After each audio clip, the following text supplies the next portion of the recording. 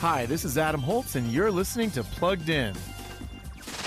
Rock music doesn't chart like it used to, but Switchfoot's latest single, Fluorescent, proves the genre isn't dead. And it shows us that these San Diego rock veterans still have a lot of creative gas in the tank. Fluorescent blends synth, fuzz, and gritty guitars as frontman John Foreman reminisces about a boy and a girl who found themselves drawn together like a moth to a brilliant light bulb years before.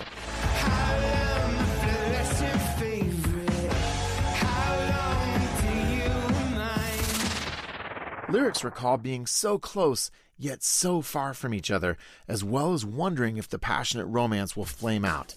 That said, the passion here never spills into anything inappropriate. For more on this track, visit us at pluggedin.com/radio. I'm Adam Holtz for Focus on the Family's Plugged In.